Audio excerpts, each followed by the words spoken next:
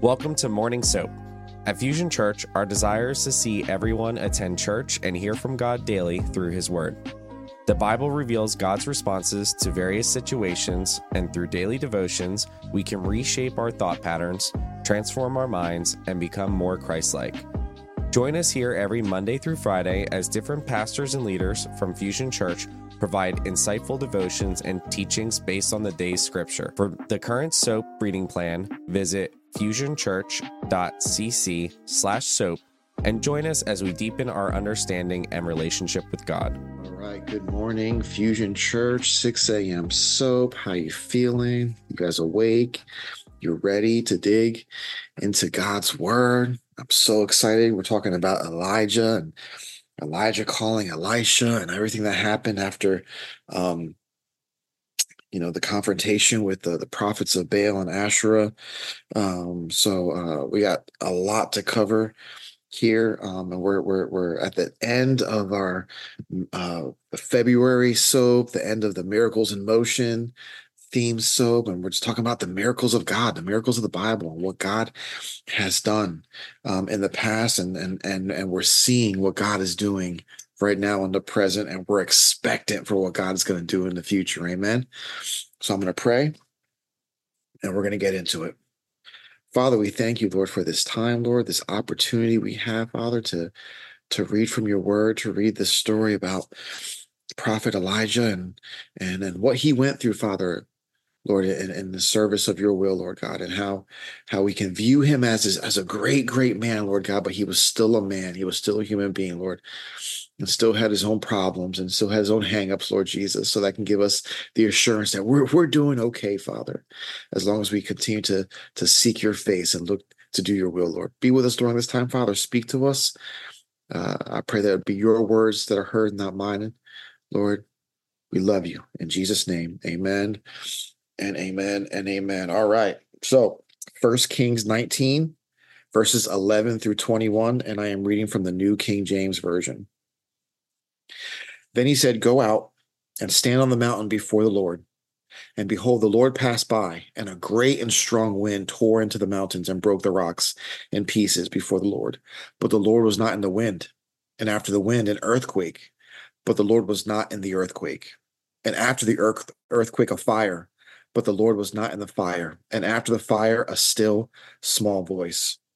So it was when Elijah heard it that he wrapped his face in his mantle and went out and stood in the entrance of the cave. Suddenly a voice came to him and said, 'What are you doing here, Elijah?' And he said, 'I have been very zealous for the Lord God of hosts, because the children of Israel have forsaken your covenant, torn down your altars, and killed your prophets with the sword. I alone am left, and they seek to take my life.' Then the Lord said to him, 'Go. Return on your way to the wilderness of Damascus, and when you arrive, anoint Hazael as king over Syria, and you shall anoint Jehu, the son of Nimshi, as king over Israel. And Elisha, the son of Shaphat of Abel Meholah, you shall anoint as prophet in your place. It shall be that whoever escapes the sword of Hazael, Jehu will kill, and whoever escapes the sword of Jehu, Elisha will kill. Yet I have reserved 7,000 in Israel, all whose knees have not bowed to Baal, and every mouth that has not kissed him.'"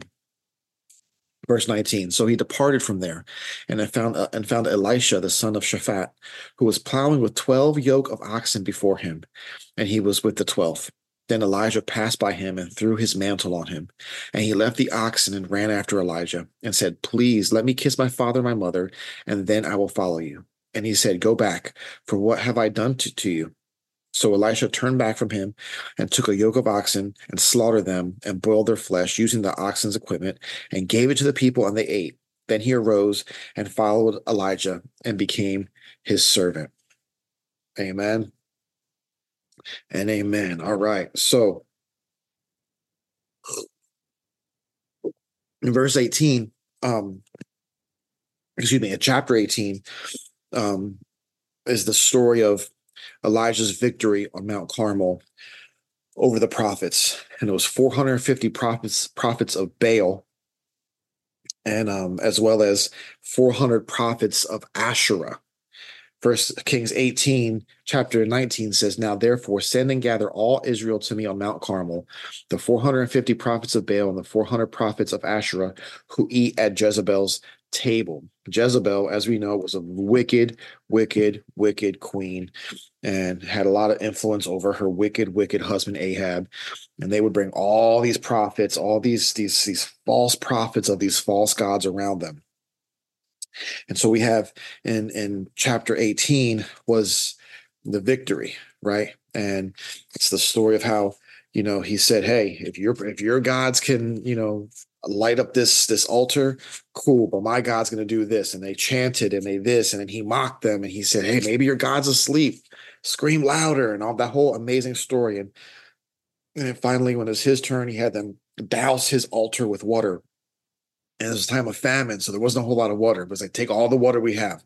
And then God shot down fire and ignited everything, both altars, right? And so great victory happened after that. And then they slaughtered all the prophets of Baal and Asherah. And, but then in the beginning of chapter 19, as we read about yesterday, Jezebel threatens Elijah's life. And so he was afraid. He was scared.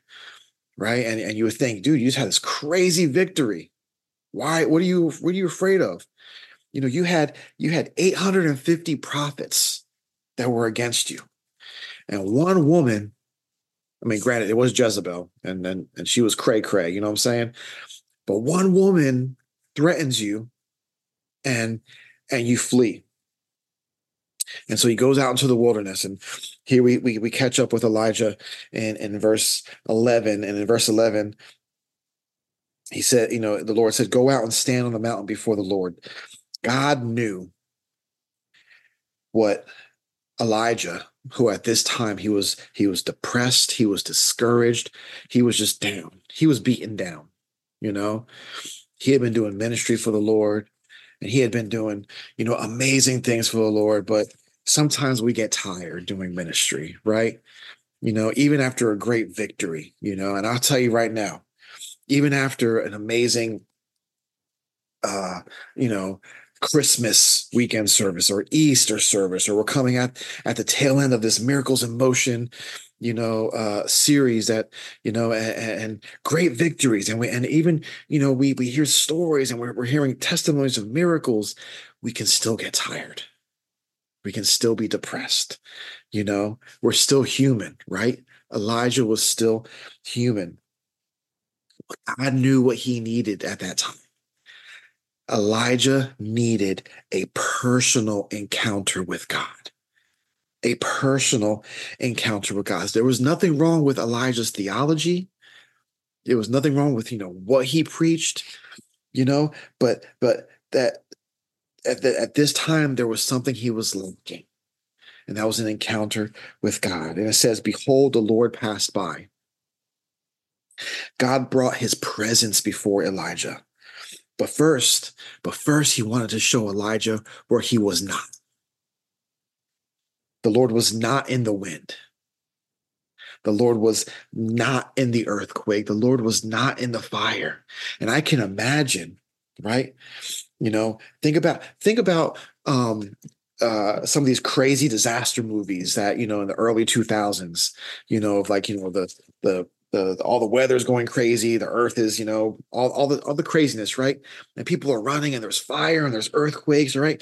Imagine an experience like that. Elijah is sitting there in the middle of a hurricane, right? Smack dab in the middle of a hurricane, and God's not there. Then he's in the middle of a 9.0 earthquake, right? The biggest earthquake imaginable, and God's still not there. Right? God is making it happen, but God's not there. And then a fire, and a crazy fire, all around him, and God is not there. And like many of us, Elijah probably only looked for God in the dramatic manifestations of his presence. Right? We go to church sometimes and we're like, we want an experience. We want to have the emotion. We want to have all this, right? People come to church. When people come to church, you know what? Family, let's bring it in. Let's bring it in. You know what? One of my biggest pet peeves in church is, and don't tell nobody, all right? This is just for us. This 6 a.m. Soap, right? Don't tell nobody else. When people come to church and they leave and they say, I don't feel the Holy Spirit here. Well, I don't know what Holy Spirit you're looking for, but I'm looking around and people are experiencing God. People are having, encounters with the Lord. What you're looking for is the dramatic. You're looking for the extraordinary. You're looking for God to I don't know, rain down fire and brimstone, and then you'll say you're looking for people to be healed right in front of you. You're looking for all the craziness around you, but God does not have to manifest himself in a way that you are looking for. God is God. Elijah was looking for God in the dramatic, but God wasn't there. you know you know Oftentimes he appears in the less dramatic surroundings. How oftentimes do you go out for a walk? You're off by yourself, you're walking in the woods, or you're just whatever, and you can feel the presence of God. You can feel him ministering to you, right? You can feel him trying to speak to you and to reveal things to you. That's where God is. Elijah, like so many of us, are looking for the dramatic, but God's like, I'm not putting on a show for you.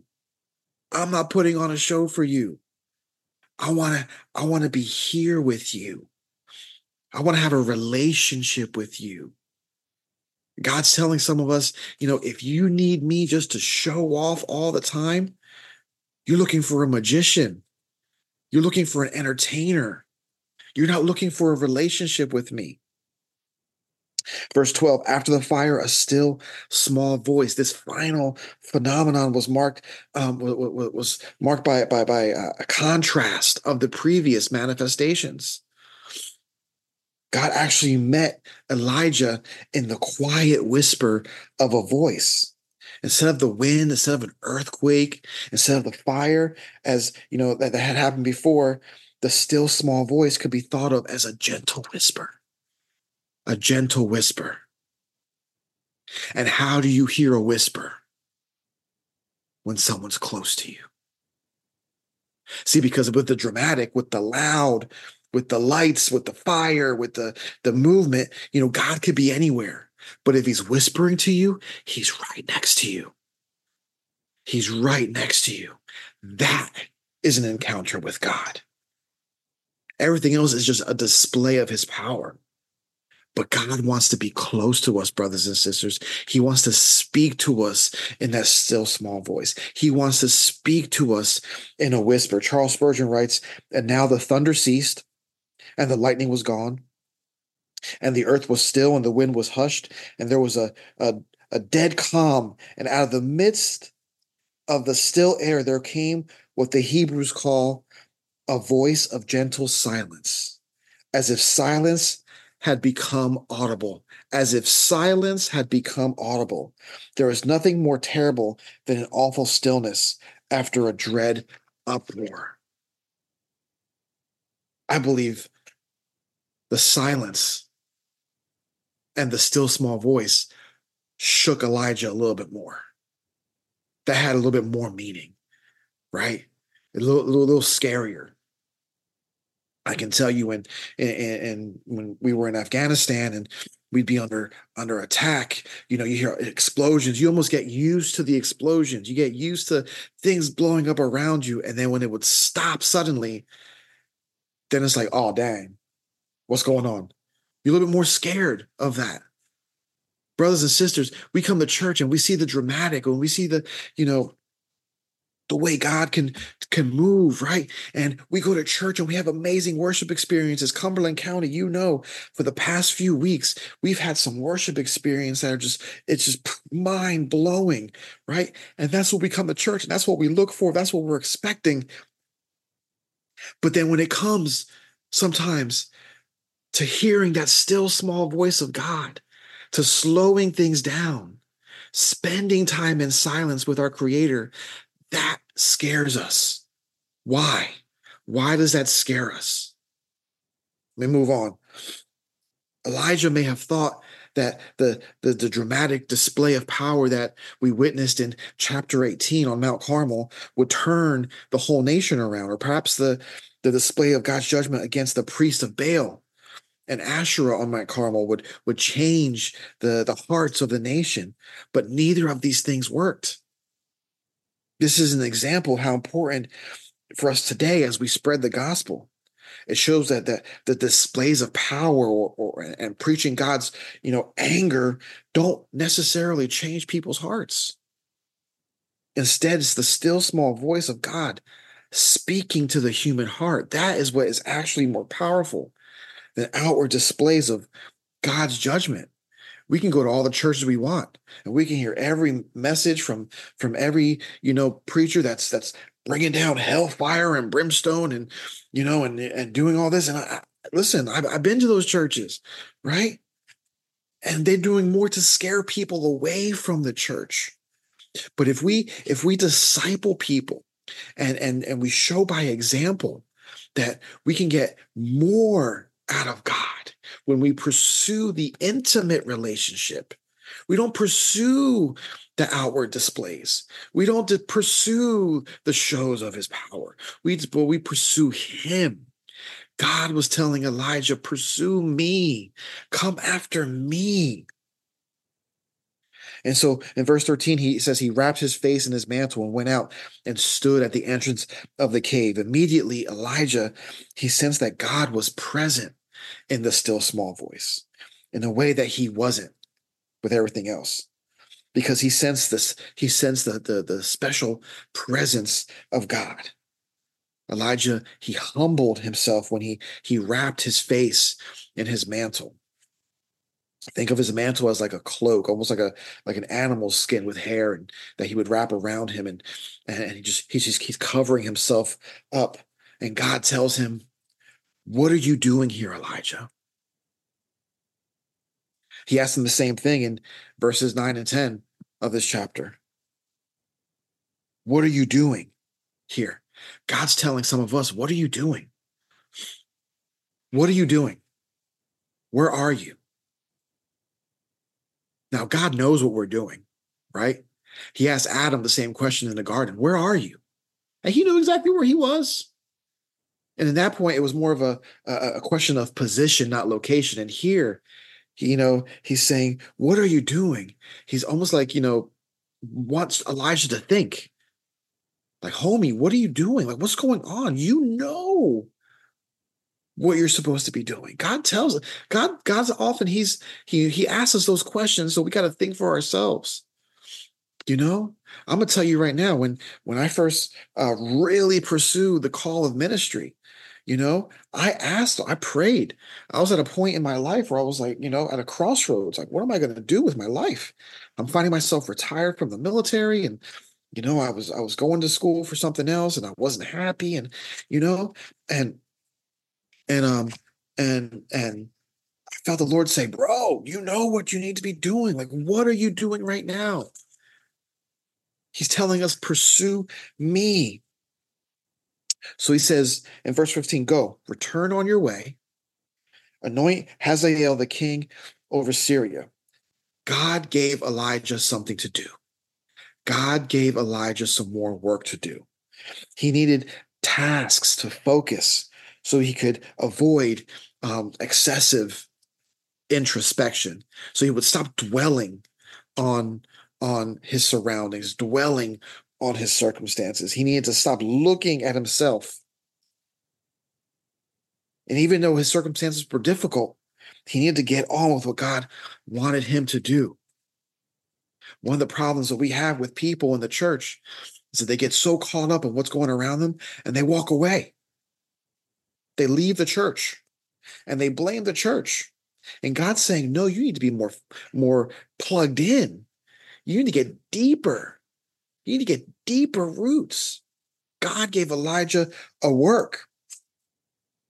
Another quote by Charles Spurgeon says, "Then the Lord did what perhaps was best of all for Elijah. He gave him some more work to do.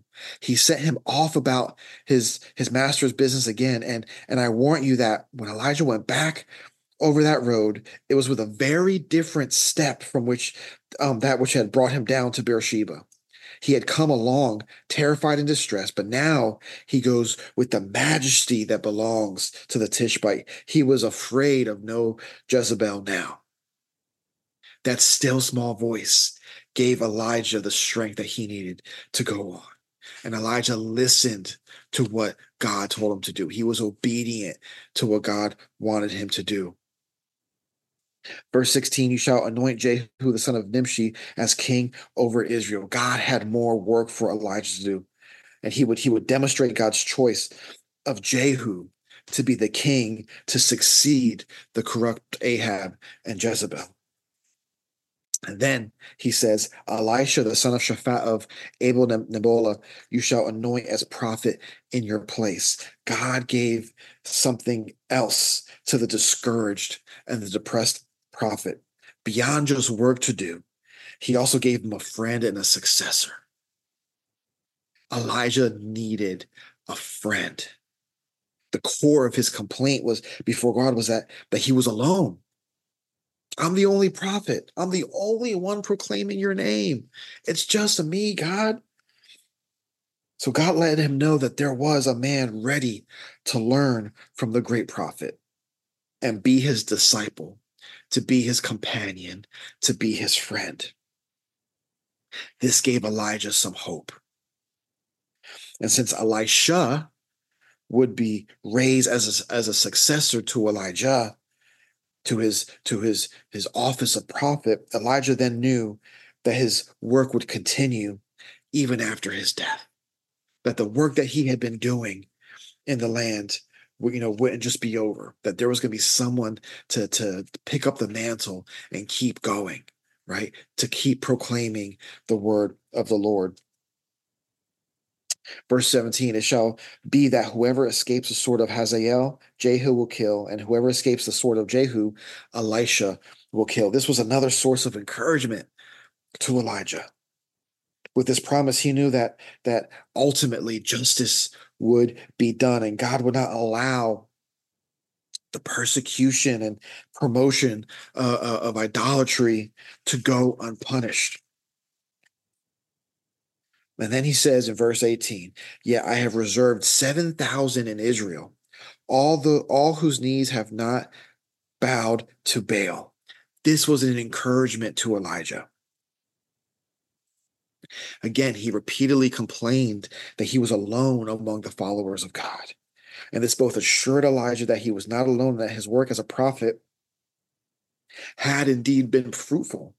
This showed Elijah that his quiet ministry over the years had actually bore more fruit than the spectacular ministry that took place on Mount Carmel. That amazing display of power on Mount Carmel when God rained down fire on the altars had very little to do to reach the 7,000 in Israel. And Elijah had just finished defeating 850 prophets of Baal. These were all the prophets of Baal and Asherah. 850 against one man. And now Elijah is finding out he's not alone. 7,000 people, 7,000 believed in the one true God. Elijah wasn't alone. Elijah wasn't alone in his belief in God. Elijah was not alone in his trust in God. He departed from there, verse 19, and found Elisha, the son of Shaphat. Elijah did what the still small voice of God told him to do. It just happened that he ended up doing it in reverse order than what God told him to do it. But perhaps Elijah believed that he first needed a friend and an apprentice. And it says that Elisha, he was plowing with 12 yoke of oxen before him. Elijah found Elisha and commissioned him to ministry while Elisha was at work. Elijah passed by him and threw his mantle on him. This mantle was the symbol of Elijah's prophetic authority. It was a dramatic, this was a dramatic symbol that said, I call upon you to join in my work as a prophet. The mantle was a particular garb of the prophet. 2 Kings 1:8 says, so they answered him, a hairy man wearing a leather belt around his waist. And he said, it is Elijah the Tishbite. It was symbolic of who he was as a prophet. All right. Again, think of like an animal skin with a lot of hair. So he put around him, and he took that off and he placed it over Elisha. And then so he calls him. And Elisha says, hey, let me say farewell to my parents. And Elijah's response is, what have I done to you?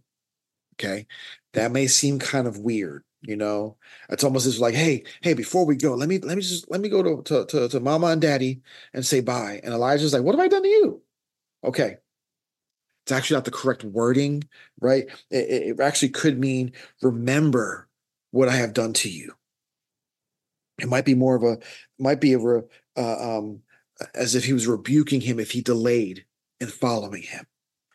Okay, it's not, he's it's like, if you delay in going, we're gonna have some problems. Like Elijah's like, go do what you got to do, but don't take your time. Elijah's reply indicates that he himself had not called Elisha. It was God's call. Elijah was telling Elisha, like, do not delay. God called you. Elijah could have been like, cool. Hey, man, say bye to your parents. Do what you got to do. But Elijah also knew this was God's call.